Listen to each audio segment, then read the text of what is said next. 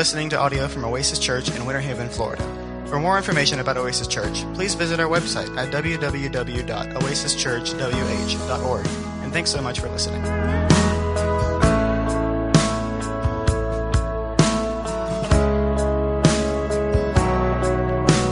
So let's address the obvious first. Yes, I have a tie on. But it's Mother's Day. And my wife gets a tie on Mother's Day. So happy Mother's Day to the beautiful mother of our 3 boys. Happy Mother's Day to my mom as well. And I hope all of you mothers out there enjoy a special day. Another quick shout out to one of our little guys, Arthur Napier. His mom and dad says for weeks he waves at me on Sunday morning, and I don't wave back because this is not like Zoom. I can't see him even though he can see me. But today, Arthur, I want to see you and wave back to you. And I hope we get to be back together with all our little ones, all our little guys. I've missed them. It's been 8 weeks since we've been able to be together as a family. So we're looking forward to being back together, even if it is in a limited fashion. Just watch your email and get the communication on our plans for that. So we're in Acts chapter number 3 today.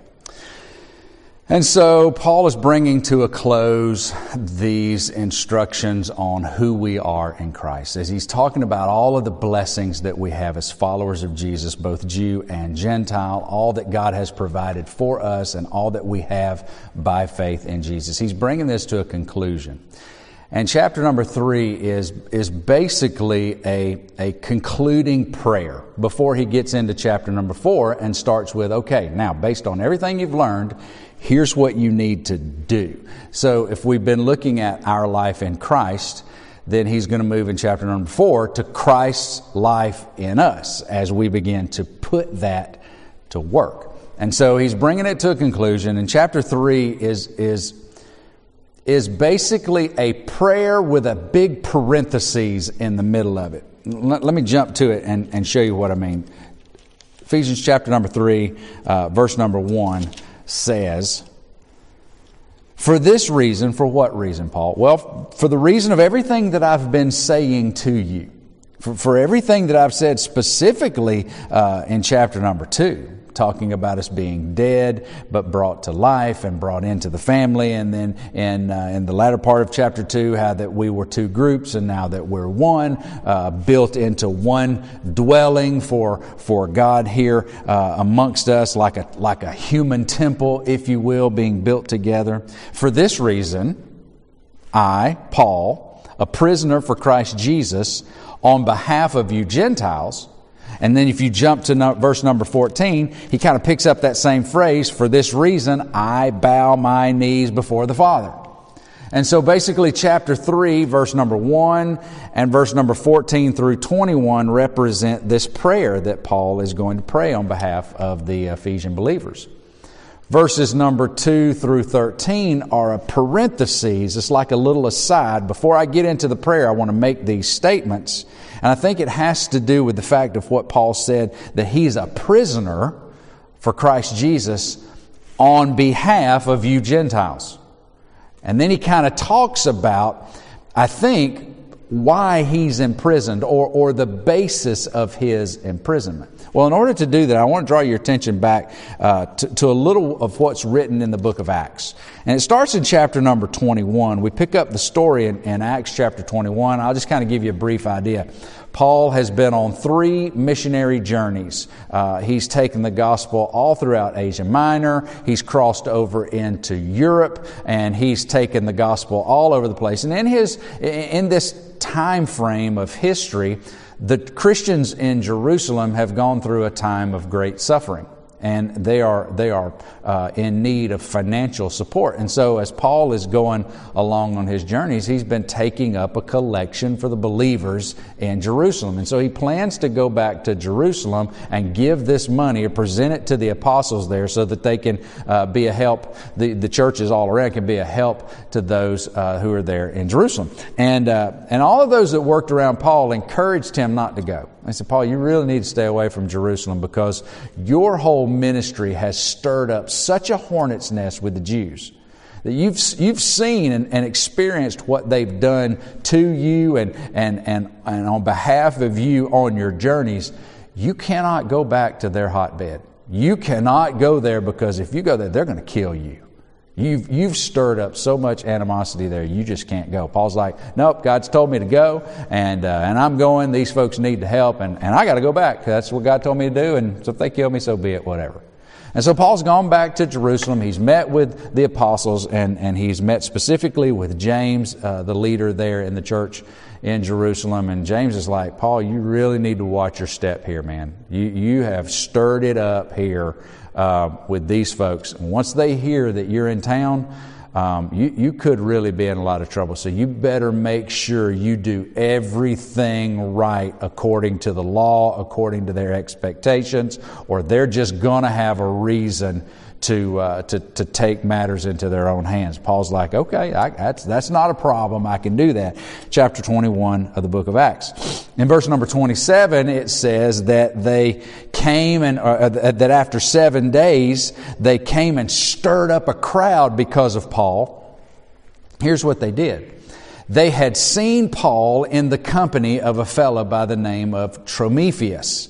And Acts tells us that Trophimus was an Ephesian. So he was one of the folks that had come to know Christ, apparently, in Ephesus.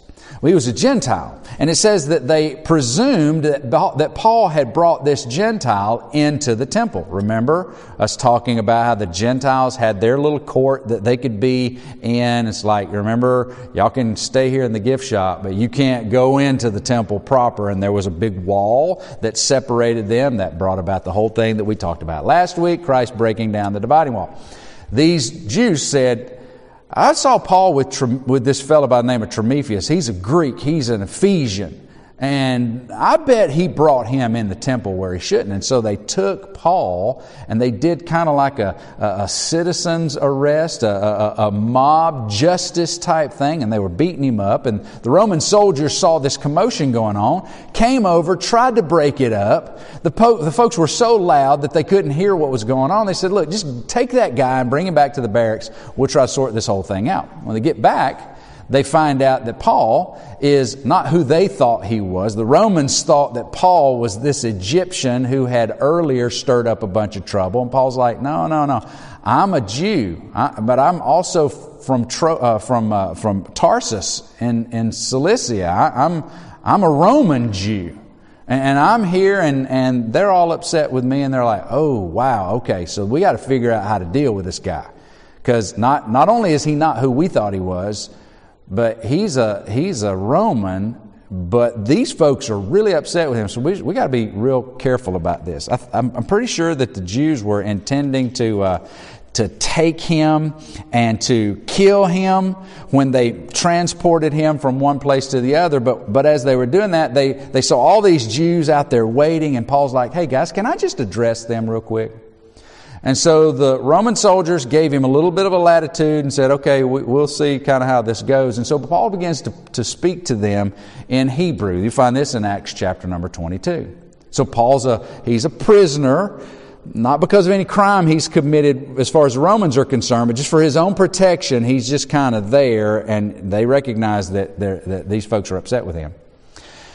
And so Paul says, look, can I just kind of explain myself? And he begins to speak in Hebrew, and he starts recounting his life story, or the major parts of his life story. He's like, hey, this is who I am, this is where I'm from, and I had letters from the priest to go and stomp out the followers of the way, the followers of Jesus. He was stomping out the church, or he's trying to put out the fires of the early church. He says, and as I'm on my way to Damascus to do what I'd been given authority to do, I came into direct contact with the risen Jesus.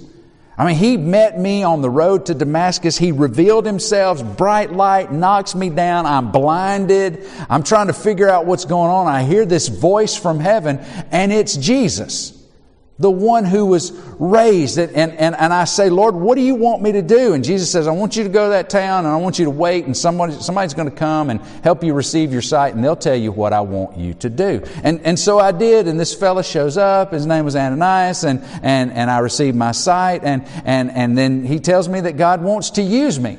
And he goes on in chapter number 22 of verse Acts, he said, and when I had returned to Jerusalem, I was in the temple praying. And I was praying, Lord, I know that you've called me, and I know that you've given me this mission to do, and that I'm supposed to represent Jesus, and I'm supposed to tell the folks that I was previously trying to stomp out, and quite frankly, I didn't care if we killed them all.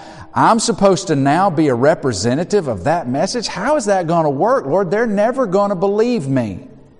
And the people are listening to him. They're giving him an audience. They're probably taking it with a grain of salt. But they're listening to this point. And he says, and I'm wondering how it is that they're going to receive me. Verse number 21. And he said to me, this is talking about how God said to him, as Paul's praying, I'm in the temple, and I'm asking God what he wants me to do, and how's this going to work? Then God said to me, verse 21 of chapter 22 of Acts, go, for I will send you far away to the Gentiles. Verse number 22. Up to this point, they, talking about the Jews that were waiting to probably try to nab Paul on his way from one place to another and go ahead and finish what they had started. Up to this word, they had listened to him. But when he said that God had sent him to the Gentiles, then they raised their voices and said, away with such a fellow from earth. Not just get him out of my sight. Get him off the planet. For he should not be allowed to live.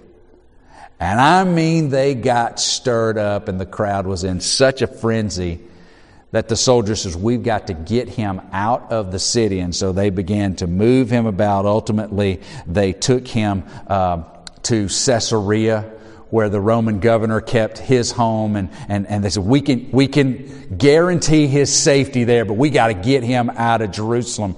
We don't know what this dude has done. We got to sort this thing out. But they knew this: the rulers of the people of Israel were done with Paul. They wanted him dead. And so that's where Paul got transported to Caesarea. That's where he had an audience before Felix and before Agrippa, and they didn't know what to do with him. And he ultimately said, look, just let me go plead my case to Caesar. I'm a Roman citizen. I'll deal with Caesar. And they transported him according to his desire. They transport him to Rome, where now he's under house arrest in Rome, waiting for an opportunity to present his case to the emperor to hopefully be freed, and so that the emperor would say, why are you even here? Get out of here. Go do something somewhere else. That's what I think he was expecting. But he's in house arrest, and he's writing these letters. He wrote the letter to the Ephesians, he wrote the letter to the Philippians, he wrote the letter to the Colossian believers, and he wrote a personal letter to a gentleman by the name of Philemon while he's under house arrest. So when Paul says, Paul, for this reason, because we are one in Christ, Jew, Gentile, there's no more me and you, it's now us. Because of you Gentiles, I'm now a prisoner. They thought that I was preaching against God, and actually I was doing just the opposite. I was presenting the message God told me to present. But it really all is about the relationship that I have with you Gentiles that has me in prison. If it weren't for you, I probably wouldn't be here. But I think he's thinking ahead and thinking they probably think that as well. If it weren't for us, Paul wouldn't be in prison. If it weren't for the fact that he's going around preaching Jesus to us, he'd probably be able to be preaching the gospel and be freed from his incarceration. So I think Paul takes this little aside before he gets into the prayer to help them understand that it's not their fault that he's in prison. And so let's jump right in here to the text, verse number 2. Following that intro, on behalf of you Gentiles, I'm a prisoner of Christ Jesus on behalf of you Gentiles. Assuming, of course, verse number 2, assuming that you've heard of the stewardship of God's grace that was given to me for you, how the mystery was made known to me by revelation, as I have written briefly. When you read this, you can perceive my insight into the mystery of Christ, which was not made known to the sons of men and to other generations, as it has been revealed to his holy prophets and apostles by the Spirit. So Paul is saying, I'm in prison on behalf of you Gentiles. Now, I'm assuming, especially you new believers that have come to know Christ since I left Ephesus, I'm assuming that they've told you about the stewardship, about the position that God gave me by His grace. He imparted to me a message that I was to be responsible for. It's a stewardship. It's not something I applied for. This is not something that I ascended to. God says, here, I'm by my grace gonna give you a portion of my grace to spread out to a specific group of people, specifically the Gentiles. And He says, I've got this stewardship, and I'm assuming that you already know this, that the message of the gospel to the Gentiles is something God gave me to do. And it's a message that was wrapped up in mystery. For generations in the past, God had kept this thing hidden from all of those who had one thing that they were expecting, but it actually was something completely different. And God intentionally kept it hidden until Christ came, and has now become the means by which all men, regardless of their race, creed, heritage, no matter what their last name, through Christ is how all men and women come into relationship with God. And so now God has revealed this mystery that had been hidden. What is this mystery? Verse number 6. This mystery is that the Gentiles are fellow heirs, members of the same body, and partakers of the promise in Christ Jesus through the gospel. Here's a little idea of what the Jews expected. Through their understanding, the conclusion that they came to from what all God had said about Messiah and His purpose and His intention was this. Messiah was going to come as a major military leader, or He would have at His disposal some measure of great power.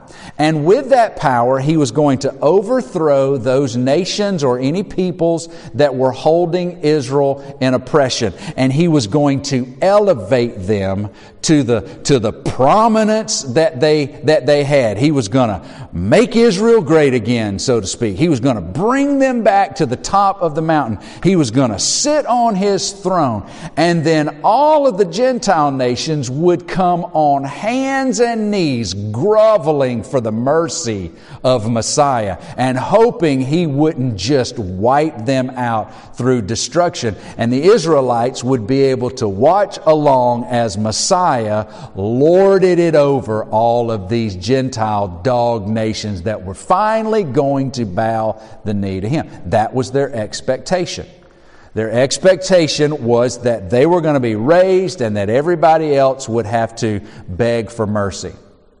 And Paul's like, that's not at all what God intended. He kept this thing hidden, and in Christ, we don't have a great military leader. We don't have a great raising of the people of Israel. What we have is the sacrificial lamb dying in our place and for our sin, and not only the sin of His people, but the sin of the world. And God has revealed what has been hidden from generations past, and that is that salvation is for all. And those who by faith trust Jesus as Savior are brought into right relationship with God, and everyone has the same kind of seat at the table. That's the mystery that's been revealed. And that's the mystery that God has given to me to go around proclaiming. And that's actually the true ministry of the gospel, is that we're all heirs and joint heirs with Jesus by faith.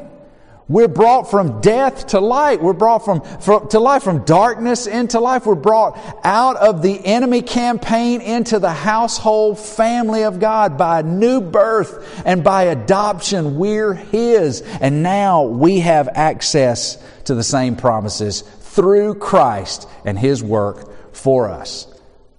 So Paul says, this mystery that's been revealed, it's what I've been given to proclaim.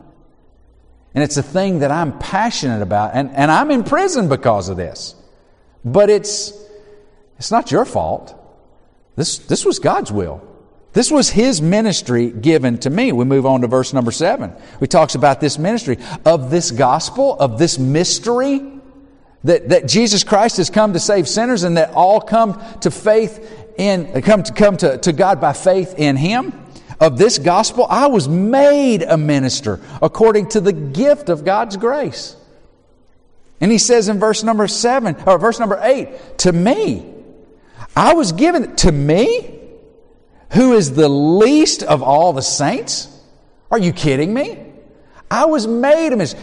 God picked me, terrorist enemy number 1 of the church, to be the one taking the gospel to the Gentiles.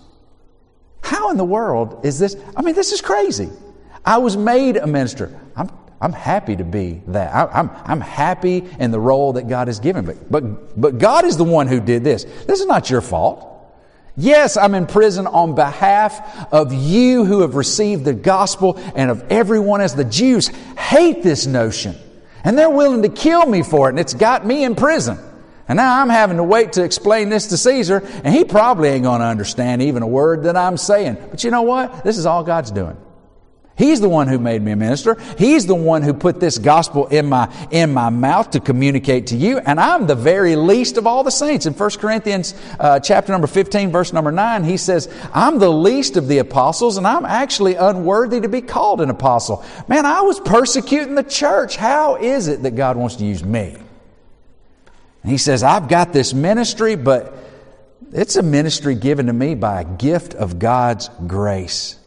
Even though I'm the least of the saints, this gift was given me, this grace was given to me to preach to the Gentiles, verse number 8, the unsearchable riches of Christ.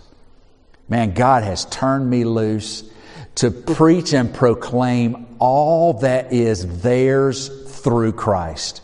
He started out this whole letter talking about all the spiritual blessings that are ours, kept in the heavenly places to be accessed to accomplish everything that God has called us to do and to be. He's provided all of that, and it is ours. And Paul's like, I've been given this opportunity to go and proclaim the unsearchable riches of Christ to the Gentiles, to the ones we thought God hated. This is crazy. But it's a ministry that I am compelled to. It's a message that I have got to proclaim. I think about when he went to the people there in the city of Corinth, and he wrote back to them, and he said, you know, if I would have shown up to you guys and preached with these great, amazing speeches that confounded the masses, and Paul could have. He was a highly educated individual. He said, if I would have shown up and I would have proclaimed that kind of message, you guys would have fell in love with me and fawned over me and wanted my autograph and wanted everything to be around me, but I didn't do that. You see, when I came to you, I was determined to do one thing, not impress you, but to present to you one message, and that's Jesus Christ and Him crucified. I'm all for communicating God's Word into the relevant issues of our life. I'm all for it. But unfortunately, there are too many churches that are proclaiming messages and series that anyone could come in and receive self-help information about how to have a good marriage or how to be a good business person. And it's all biblical truth, but in so many of them, I never hear it connected to who we are in Christ. And Paul's even going to do some teaching here in a minute. He's going to call us to some things that are very practical for living everyday life. But if it's not connected to who we are in Christ, it's just another motivational speech. Paul says, I've been compelled to preach the unsearchable riches of Jesus and then how that is to be lived out by faith, not in our own strength.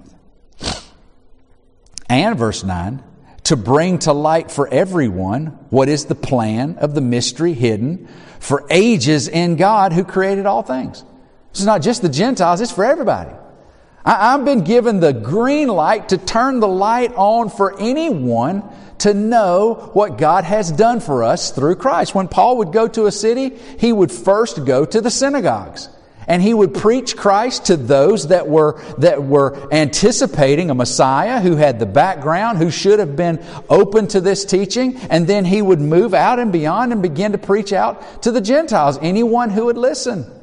Because I'm supposed to be turning the light on for everybody, but yes, specifically the Gentiles, so that they all might know this mystery that's been hidden in God throughout the ages. And verse number 10, and this is bonus, I think, and so that, verse 10, through the church, the manifold wisdom of God might now be made known to the rulers and authorities in the heavenly realms, in the heavenly places. Paul says, not only am I to go out preaching this gospel of salvation by faith in Jesus to the Jew and the Gentile, but as those two come together on the same basis through the same instrument of faith in one person, Jesus, as those two groups start coming together and are made into one body and are coming according to the purpose and plan of God, the heavenly beings, the angels, the demonic realm are going to be watching this. And I think what Paul is saying is they're coming to understand. And I think they're looking at one another going, did you know he was going to do this? No, I had no idea. I thought he hated it. I can't believe. I even imagine the demons are probably going, are you kidding me? We put all this planning and work to kill the Son of God, and you're telling me that that's what's bringing His purpose together? Are you kidding? Paul's like, isn't it awesome? And it was all hidden, and now God's revealing it. Think about these couples that are expecting, and you used to just go to the doctor and have the sonogram, the ultrasound, and the doctor say it's a boy, it's a girl, and then you go back and you tell everybody it's a boy, it's a girl, and we celebrate. Not anymore. Now we have gender reveal parties, and the couple takes that information and gives it to a third non-connected party. And then they go and make a cake with certain food coloring, pink or blue, so they cut in the cake, they'll see, or they fill the balloons full of smoke, some kind of powder, so that when it pops, it's blue or it's pink. Is it a boy or is it a girl? It's hidden from us, but they know what the gender is of the baby. And then we all get together and everybody's gathered around. They're like, what's it going to be? What's it going to be? Pop! And it's green. No, it's not green. But it pops out and it's a boy. It's revealed. It's been hidden from us, but not from them.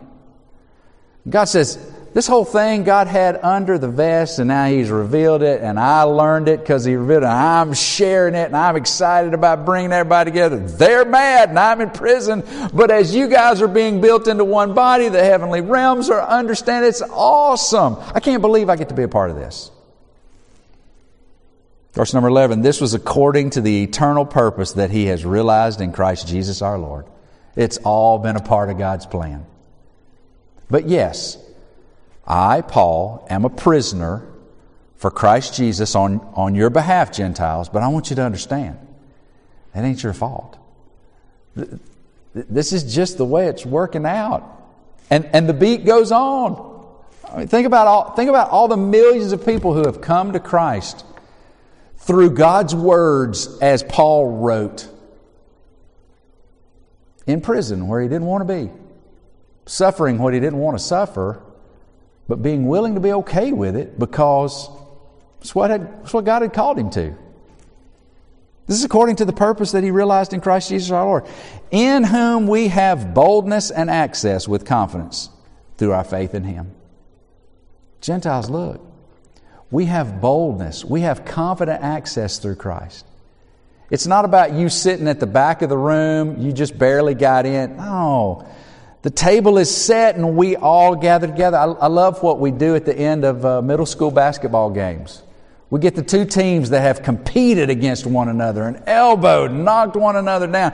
At the end of the game, it doesn't matter who won on the scoreboard. We get the two coaches together and we get the team to spread in a circle around the center of the court. And one of the things we always tell them is, no, look, it needs to be white jersey, black, or whatever the colors are. Don't just congregate as one team connected. No, spread out, because what we're going to do here, we're going to thank God for the safety of the game, the opportunity to compete, and wanting Him to be glorified in us. And we want to be interspersed so that we're all one. We're not two teams anymore. We're just one group of basketball players wanting to honor our Lord. I think that's what he says. No, look, we all have bold access, confident access. We're not two groups anymore.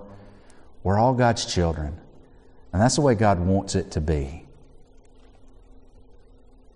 So I ask you, verse number 13, so I ask you not to lose heart over what I am suffering for you, which is your glory. For this reason, because we are one in Christ, because of all that we have been given, because of all that we have by faith in Jesus. For this reason, I, Paul, a prisoner for Jesus Christ, on behalf of you Gentiles, bow my knee and I ask God, and we'll talk about what he asked God next week. But on behalf of you Gentiles, and just so you're clear, I'm assuming that you know that I'm a prisoner because of the opportunity God's given me, because of the gift of stewardship He's given me, because of the message that I've got to communicate. And it's an awesome message that's bringing two into one, and it's informing everybody who's watching. And I just don't want you to lose heart because of what I'm suffering, because it's for your glory. See, I think Paul knew that these people would probably go through suffering of their own. And he's going to talk a little bit about that into the future, especially as he talks about as he shares with them what his prayer is for them. I think Paul knows that suffering is most likely on the way for the Ephesian believers. And he's like, I just don't want you to lose heart. Yes, I'm going through suffering and pain, but it's all a part of God's plan. Like, God's not wringing His hands going, how am I going to get him out of this? I never God knows exactly what He's doing. And even though suffering and pain might not be what God desires for His creation, through suffering, we get to reflect the character of Jesus. I think what Paul says in Romans 8:18 is fitting. He says, for I consider that the sufferings of this present time aren't worth comparing with the glory that's to be revealed in us. If we have to suffer now, that's okay. Jesus suffered, and it brought about glory. And I want to be able to identify with Him so that I'm suffering like Jesus to bring glory to His name, to bring encouragement to you Gentiles, so that you might know that there's no reason to lose heart. Keep going. Keep pressing. Keep sharing. Keep revealing. Keep coming together. Quit dividing. Don't let this divide you. Keep building. Keep going forward with the mission that we have through Christ. So he shares about this mystery. He shares about his ministry. He shares about his suffering to encourage them. And I thought about a few takeaways that we would leave with today. And I want to share those with you. There's 5 of them. As we think about what Paul has shared and the place that Paul is and the excitement that he is revealing about the opportunities that's been given to him, I want to ask some things or bring some things to your attention. Takeaway number 1. Some things in God's Word, some things in the way that God has and is operating are going to remain mysterious. He kept this mystery hidden for generations until His time to reveal. And there are some things that we just simply don't understand how it works. We don't have it all figured out. You don't have it all figured out. And that's okay.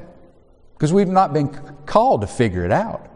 We've been called to embrace what God has revealed. appropriately wrestle with it as we walk in faith in Him. There's some things that just have us confounded. One of those we've already identified just in this study. How does God's sovereignty and His choosing, how does that predestination and election thing, how does that work within the same realm where He's told us that humans have a will of their own and they're free to choose and they're responsible for their choices? How does God's sovereignty and human free will work together? It's mysterious. You don't have it all figured out. If you do, you've probably elevated one over the other. And that's not how it works. You say, well, how does it work? I don't know. It's a mystery that God has hidden. I'm hoping that someday we'll understand how that works together. But even if we don't, we still trust Him, because Deuteronomy 29:29 reminds the Israelites early on that the secret things, the things we don't understand, those belong to God. He's got that under control. He doesn't need our help, and He's not compelled to tell us how everything works. But the things that have been revealed, well, they're for us, and they're to be acted upon. So keep in mind, just like the mystery of the gospel was kept hidden for generations, some things are going to remain mysterious.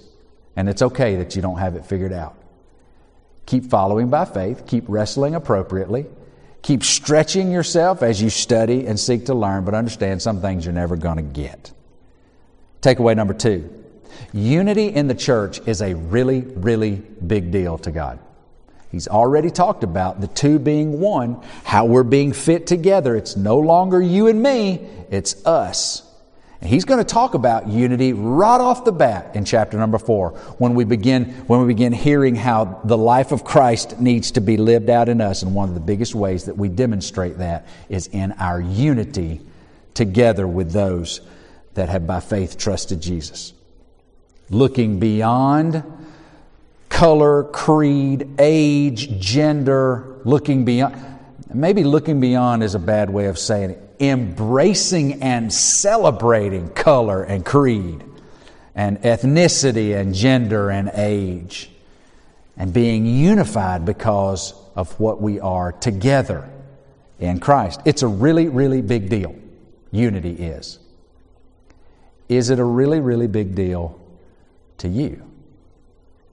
It might as well be, because we're going to be talking about it throughout the remainder of this study and until the end and when Christ returns, because unity in the body is, it's non-negotiable. It's a really, really big deal. Takeaway number 3. If Paul is the least of us, if he truly is the least of the saints, then none of us have any excuse whatsoever not to be serving the one who loved us and gave Himself for us. So many Christians are saved by grace and then paralyzed in the seat of non-activity. Not using their gifts, not serving their Lord, not active in the mission of making disciples. If Paul is the least, none of us have any excuse. Or put it this way, no matter what you think about yourself, no matter what your past might look like, no matter what you think your inabilities are, no matter what, God wants to use you and will use you if you'll let Him. He used Paul. He made him a minister, and we just learned a couple of weeks back that we've been brought into family so that we might walk in the works that God has preordained for us to do. So God has a ministry for you that has been made for you and you for it. And God wants to use you for His glory. But you have to embrace that. You have to walk in that. You have to let Him. Takeaway number 4. You don't have to tiptoe around your Abba Father.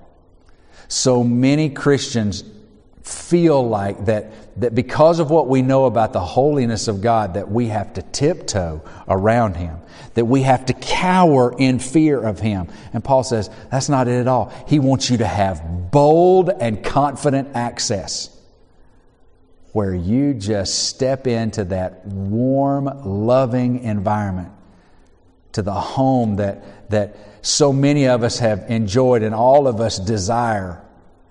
That warmth of family relationship where you can be loud, where you don't have to tiptoe, where you don't have to be afraid, where it's truly embraced. That's the kind of Father that your Abba God wants you to recognize you have. Takeaway number 5. Suffering and pain are not glorious in and of themselves. They're the result of sin. Suffering and pain were never God's intention for humanity. But when a confident child of God suffers well, that's a glorious sight to behold. It's a sight very similar to the suffering of Jesus on the cross in our place and for our sin. Paul says, I want to identify with the suffering of Jesus in Romans, or in Philippians. I want to, as much as I have to suffer, I want it to be as an identifier with my own Lord who suffered for me. We have that opportunity when we go through physical, spiritual, emotional, circumstantial sufferings. We have the opportunity to suffer well as a confident child of God who knows that everything they need, even to walk through that suffering, is available to them by faith in real time. And when Christians suffer well, what a glorious thing that is to see. I think about our brother who's suffering right now Saturday for me in the VA hospital, who served our Lord as one of the most humble men I've ever known. In this short little time I've been here, 12 years, I don't think I've ever known anyone quite as meek and humble as Jim Carson, and he has suffered well. Can I just tell you, it's been a glorious thing to see. Not that he suffers, it's glorious. No, I want him to recover and come home strong and to be able to do the things that he wants to be able to do. But when I can see my brother in Christ keeping his focus on his Lord through the suffering, I back up and say, that's an example for me. And I'm encouraged by that. And I think that's what Paul was trying to say. Suffering and pain, that's not a good thing. But suffering for the cause of Christ is for your glory. So I'll endure this. It's not your fault. It's all part of the process. A process that I want you to be encouraged by, so that when you face your own suffering, you'll be able to rely on the benefits and the blessings that you have in Christ. And so those things will come out in your life to communicate this mystery to everybody watching as we press on together as ambassadors of the gospel. That's God's word for us today. Christian, I don't know what you're dealing with, but I want you to be encouraged. Don't lose heart. God's still in control. You won't ever go through anything that He was not already aware of, and has a plan through which to use that for His glory in your life. So don't lose heart. Keep your focus on Him. Keep your heart turned toward Him. Fight sin with everything in you. And ask Him to make you more and more passionate about this glorious gospel that we have to share with those who've never heard. Maybe you've never trusted Jesus as your Savior. Can I tell you something? God loves you just like you are. Because there's nothing you can do about yourself. You can't fix yourself up. You can't change yourself. He takes you just like you are, as a broken, dead, hopeless, helpless sinner. But through the death and resurrection of Jesus, God will bring you to new life if you'll simply surrender to Christ crucified in your place and for your sin. As your Savior, as your Lord, if you'd be willing to confess Him, to follow Him, to lay your yes down with Him, to push all your chips across to Him, confess Jesus as God and Savior. Whoever calls on the name of the Lord, the Scripture says, will be saved. I'd love to be able to talk to you about that. I'd love to be able to pray with you, encourage you, help you see more of the way that has been made available by the free gift of Jesus. Let me pray for us and we'll be done. Father, we thank you for the day. We thank you for your love. We thank you for your word. We thank you that we get to be not only the recipients of the knowledge of the mystery, that is the gospel available to any who will confess Jesus, but God, that we are actually ambassadors of that message. And Father, I pray that you will give us a renewed passion for that to be what motivates everything we do and say, so that our lives might be turned toward you. And when we face suffering, whether because of the gospel or because of circumstances around us, may we not lose heart. May we be confident in your presence, confident in your acceptance of us, confidence of our place in your family. And may we learn to suffer well when it's time. God, may we be confident not knowing everything that we wish we knew and leaving some of these mysterious things just to you until you're ready to reveal them. Father, we look forward to what's in store. We thank you for the opportunity to be together. We look to the day that we can be back together physically. But until then, we thank you for the opportunities that we have through technology. We pray for those that are sick, those that are hurting, those who are in need, physically, emotionally, spiritually. We pray for that one who is wondering and considering about trusting Jesus fully and completely. I pray you would draw their heart, that they might become part of your family, my brother, my sister, with a place just like mine, for your glory. For it's in Jesus' name we pray. And everybody said, His mercy is more, stronger than darkness, new evermore. Sins they are many, His mercy is more. Our sins they are many, His mercy